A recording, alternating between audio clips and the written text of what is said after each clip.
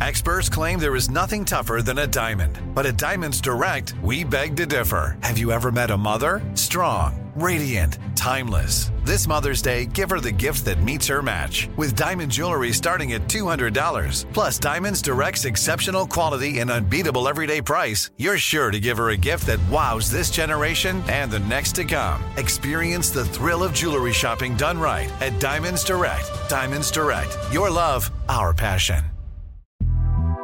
The Big Take from Bloomberg News brings you what's shaping the world's economies with the smartest and best-informed business reporters around the world. We cover the stories behind what's moving money and markets, and help you understand what's happening, what it means, and why it matters every afternoon. I'm Sarah Holder. I'm Saleha Mohsin. And I'm David Gura. Listen to The Big Take on the iHeartRadio app, Apple Podcasts, or wherever you get your podcasts. It's Thursday, May 12th. I'm Oscar Ramirez in Los Angeles, and this is The Daily Dive. Very soon you could be seeing ads on your favorite streaming platform. Netflix has long been a holdout when it came to placing ads during their content, but a huge loss of subscribers has them scrambling for how to make up the lost revenue. To that end, a cheaper pricing tier with ads could be coming by the end of the year. Peter Kafka, senior correspondent at Recode, joins us for why it makes sense and if viewers will stick around for it. Next, the withholding of recess has long been a punishment tactic for teachers when kids misbehave or miss assignments. Now, there's growing momentum to pass laws that protect recess time and prohibit schools from taking it away to punish kids.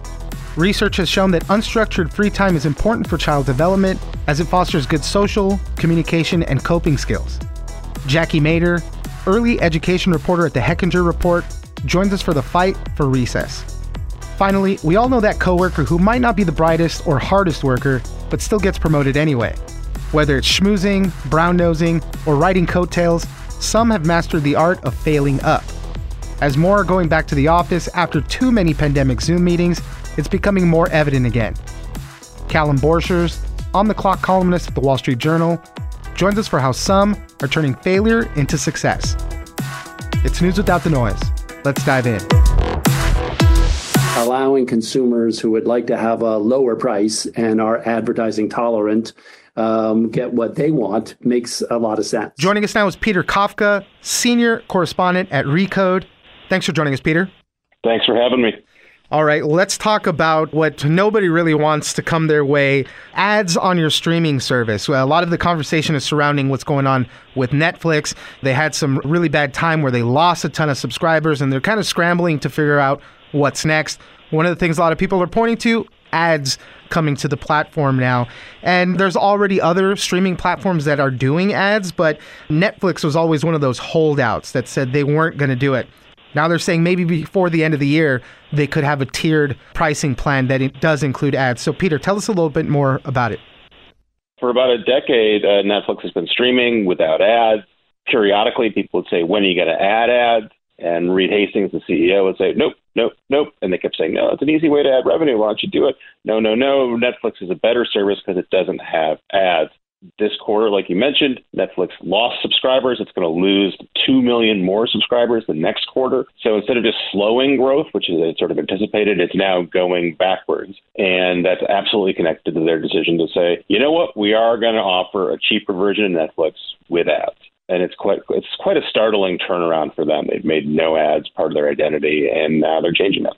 There's a huge amount of money in TV advertising, billions of dollars, and it keeps growing every year. You know, and the cost of making these programs and running these platforms has also ballooned, right? Everybody's doing their own programming, their originals and all that, and that's expensive, and they're just not making it on the subscribers alone. For a long time, Wall Street was happy if Netflix kept growing, and it didn't really care if Netflix was profitable. In fact, for a while, Netflix was losing billions of dollars a year, and Wall Street said, that's all right, you just keep growing. And then everyone else in the TV industry got the same idea. It said, all right, we're going to stop trying to make money as well. We just want to grow our streaming subscriber platform. That's the plan. And then in the last year or so, Wall Street said, you know what, actually, I think we'd like you to make some money, too. You can't just grow subscribers. You need to actually grow profits. So not just Netflix, but everyone else now has to figure out how to make more money from streaming. We know that consumers want to stream stuff. And now it's up to the industry to figure out how to give the consumers what they want while making a reasonable amount of money. And one of the things you brought up in your article about this is the implementation has got to be super important. You know, for me as a streamer, I stream a lot of stuff. You know, if it's a pre-roll or a post-roll, I kind of don't care at that point. But if you're starting to cut in the middle of the content, right in the middle of a show, that's where things start getting iffy. And Reed Hastings even said for himself, you know, he wants to outsource a lot of that stuff. Let another company do it. And that's where it seems like it's going to get really messy. It's hard to imagine that Reed Hastings would be comfortable if Netflix had a similar experience that some of the other streaming services have. And you can check out things like Pluto or Tubi or even Peacock, where it looks like there's not even a human involved and some computer has just randomly dropped in ads. You would think Netflix would go out of its way to avoid that experience. And they might, but that will involve money and time and expense. And Netflix is trying to tell Wall Street, we want to add ads. That is, we want to bring in more revenue, but we don't want to spend a lot of money to do it. So something's going to have to give there. And again, a reminder here, if you like Netflix without ads, if you like HBO and HBO Max without ads, if you like Disney Plus without ads, you can continue to get that even as these guys introduce advertising-based tiers. The idea is to bring in consumers who aren't streaming that service and say, look, it's now a lot cheaper with ads. And by the way, Hulu, who's been doing this for a long time, says it makes more money from its advertising-based tier than if it's a more expensive tier without ads. So there's a way where this works for everyone. If you want to pay a premium and not have ads, you can do that. If you want a cheaper version with ads, you can put up with that. To your last point about pricing, you know, we're going through this period of high inflation right now. People are price sensitive with all this stuff, and you get every streaming platform. Now it's the same as a cable bill. You know, for HBO with ads, it's $9.99. Without ads, it's $14.99. Paramount Plus, $5 with ads, $9 without ads. You know, so where will the eventual landing position be for Netflix is also an important thing. And they've already said, look, we know that if we introduce a cheaper tier, some of our paid subscribers who are paying for, some of our subscribers who are getting the service without ads might migrate down. So we have to negotiate that too. We have to figure out how to make it attractive enough to bring in new subscribers without getting some of our current subscribers to sort of trade down and pay us less money. Peter Kafka, senior correspondent at Recode. Thank you very much for joining us. Thanks again. If you love sports and true crime, then there's a new podcast from executive producer Dan Patrick and hosted by me, Jay Harris, that you won't want to miss. Playing Dirty: Sports Scandals. Each week, I'm squeezing the juiciest details from some of the biggest sports scandals ever. I'm talking Marcus Dixon, Olympic gymnastics, Cain Velasquez, salacious Super Bowl-level scandals. Join me on the dark side of sports by listening to Playing Dirty: Sports Scandals on the iHeartRadio app, Apple Podcasts, or wherever you get your podcasts. This is Neil Strauss, host of the Tenderfoot TV True Crime Podcast, To Live and Die in LA. I'm here to tell you about the new podcast I've been undercover investigating for the last year and a half. It's called To Die For. Here's a clip. All these girls were sent out into the world and they were told, try to meet important men, try to attach yourself to important men. The voice you're hearing is a Russian model agent telling me about spies sent out to seduce men with political power. The war in Ukraine is also being fought by all these girls that are all over important cities. For the first time, a military-trained seduction spy reveals how the Russian government turned sex and love into a deadly weapon. If you want to kill your target, it's easy. You just seduce him, take him somewhere, start having sex, and then he's very vulnerable, so you can kill him easily. To Die For is available now. Listen for free on the iHeartRadio app, Apple Podcasts, or wherever you get your podcasts.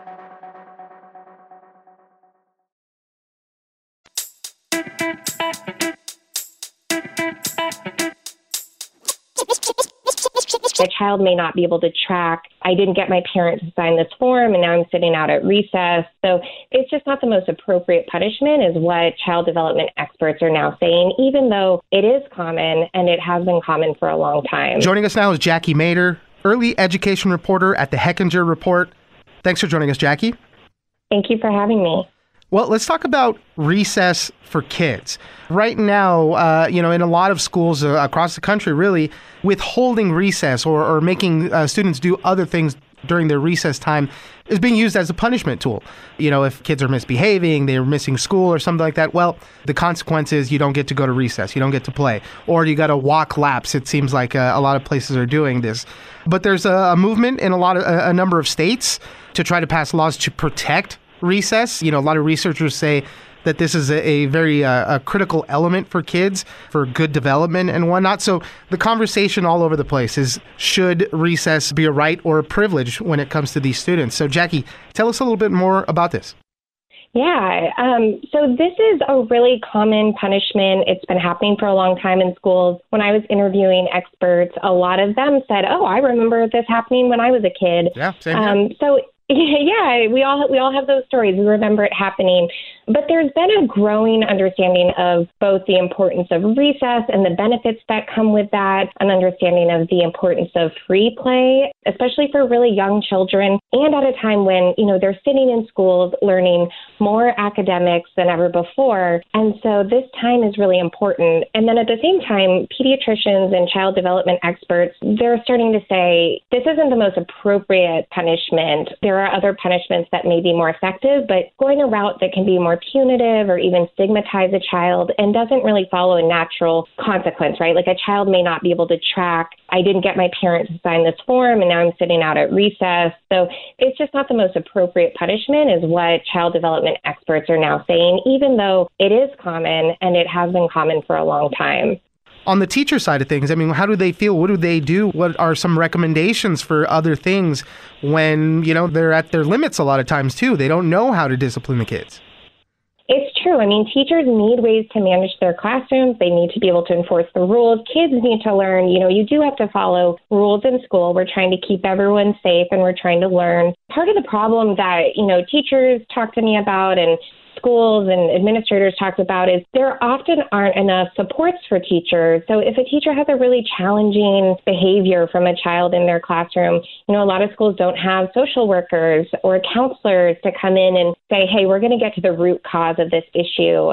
For some kids, I talk to plenty of families whose kids have disabilities. So they need more support, and maybe, punishing a kid because of a behavior that may be due to their disability isn't the right way to go, these parents say. Instead, they need more support, maybe from the special education team, but we know teachers are lacking. So it's a hard time for teachers, and I know a lot of teachers are leaving the field, and many say, surveys have come out to say classroom management is one of the main reasons why teachers leave. So, two things can be true. Teachers need more support, kids need more support, and we can, come up with some more effective and what experts say are developmentally appropriate punishments. And to your question, Some of those punishments may be, I talked to a pediatrician who said, in general, stigmatizing adults is inappropriate. So we don't want to do that for kids, especially really young kids. It's something like explaining why we have these rules so kids understand why it's important, offering positive reinforcement. So maybe even offering an extra recess, right? And kids can work toward earning that. So they're not losing the one recess they have. They're working toward a reward.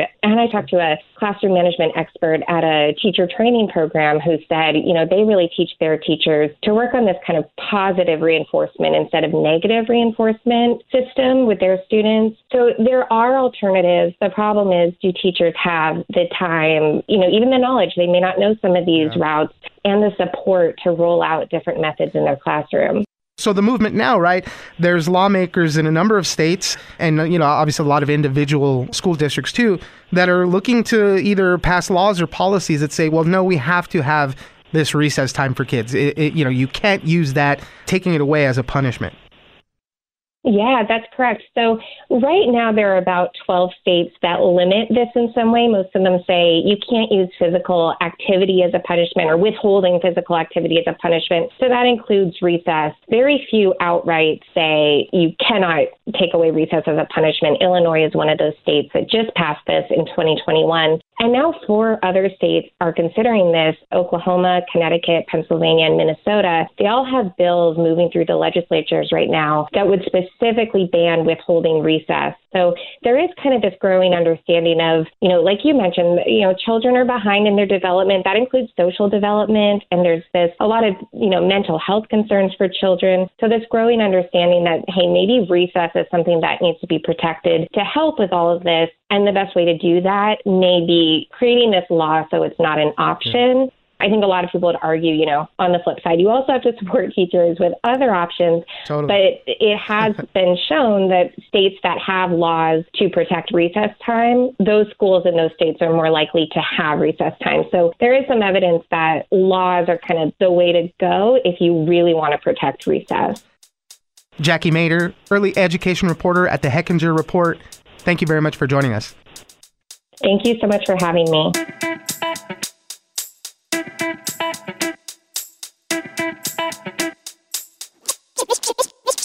And he turned out to be right. He kept the account. And so his point is, look, people make mistakes. Everybody does. Nobody is perfect. If you have good interpersonal skills and you can save an account instead of losing it, well, that's a real skill in business. Joining us now is Callum Borchers, On the Clock columnist at the Wall Street Journal.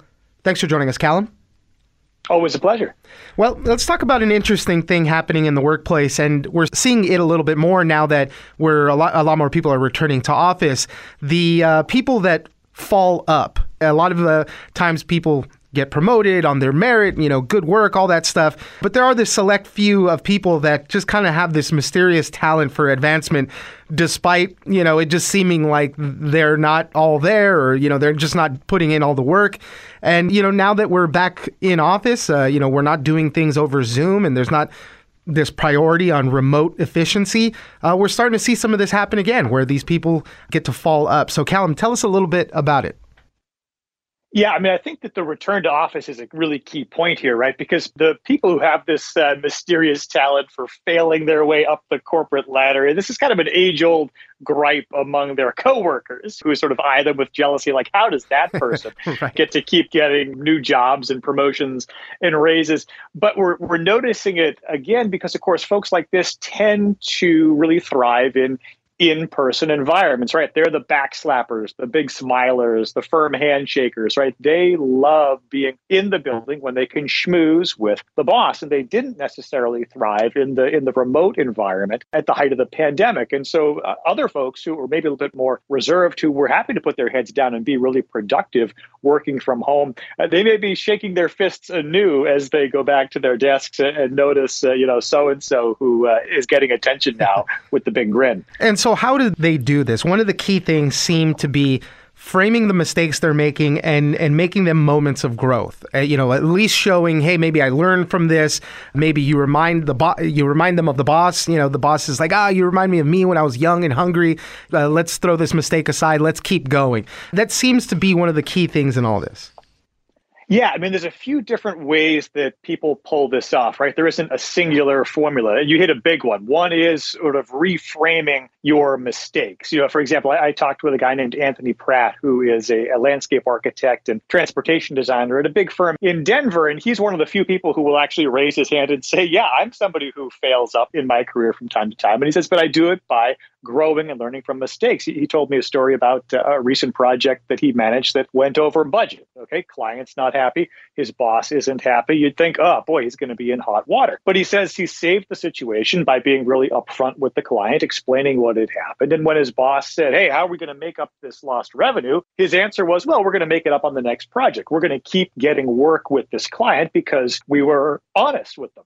And he turned out to be right. He kept the account. And so his point is, look, people make mistakes. Everybody does. Nobody is perfect. If you have good interpersonal skills and you can save an account instead of losing it, well, that's a real skill in business. So colleagues may have seen him bust the budget. Maybe what they didn't see was the savvy client relations. And so that's somebody who says, like, I've got this skill that's not always visible to other people, but it is worth something. And then you mentioned also, too, that in some certain types of failure are also badges of honor, especially when it comes to Silicon Valley. You might have a failed startup here. You might have got a lot of money and going up, but the tenacity that you keep working with, next project, let's do another project, another startup, and just turning those failures into upward mobility.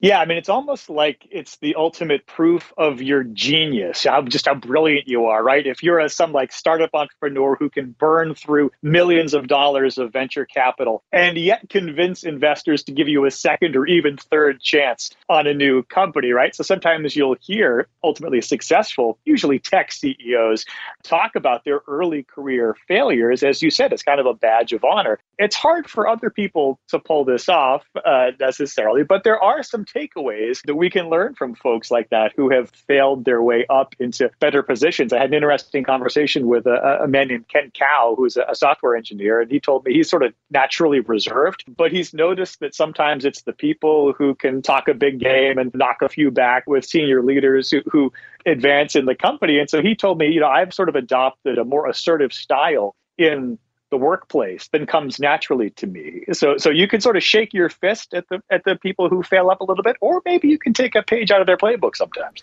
There are some times when people do rise to the occasion, though, right? So they might have fallen up unexpectedly, right? But then they do say, okay, I'm going to meet the moment. We're going to get it done. And then they do. And you mentioned in the sports world, this tends to happen a bit.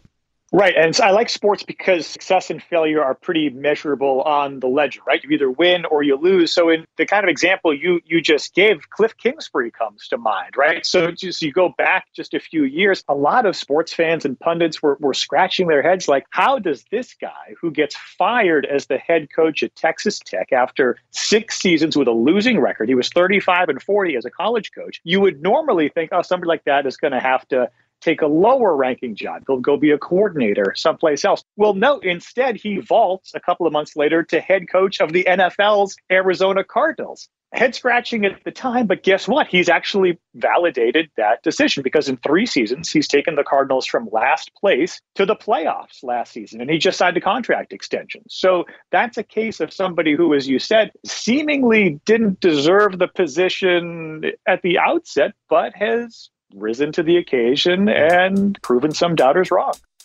Callum Borchers, On the Clock columnist at the Wall Street Journal. Thank you very much for joining us. Glad to be with you.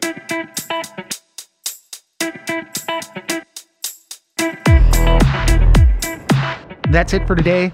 Join us on social media at Daily Dive Pod on both Twitter and Instagram. Leave us a comment, give us a rating, and tell us the stories that you're interested in.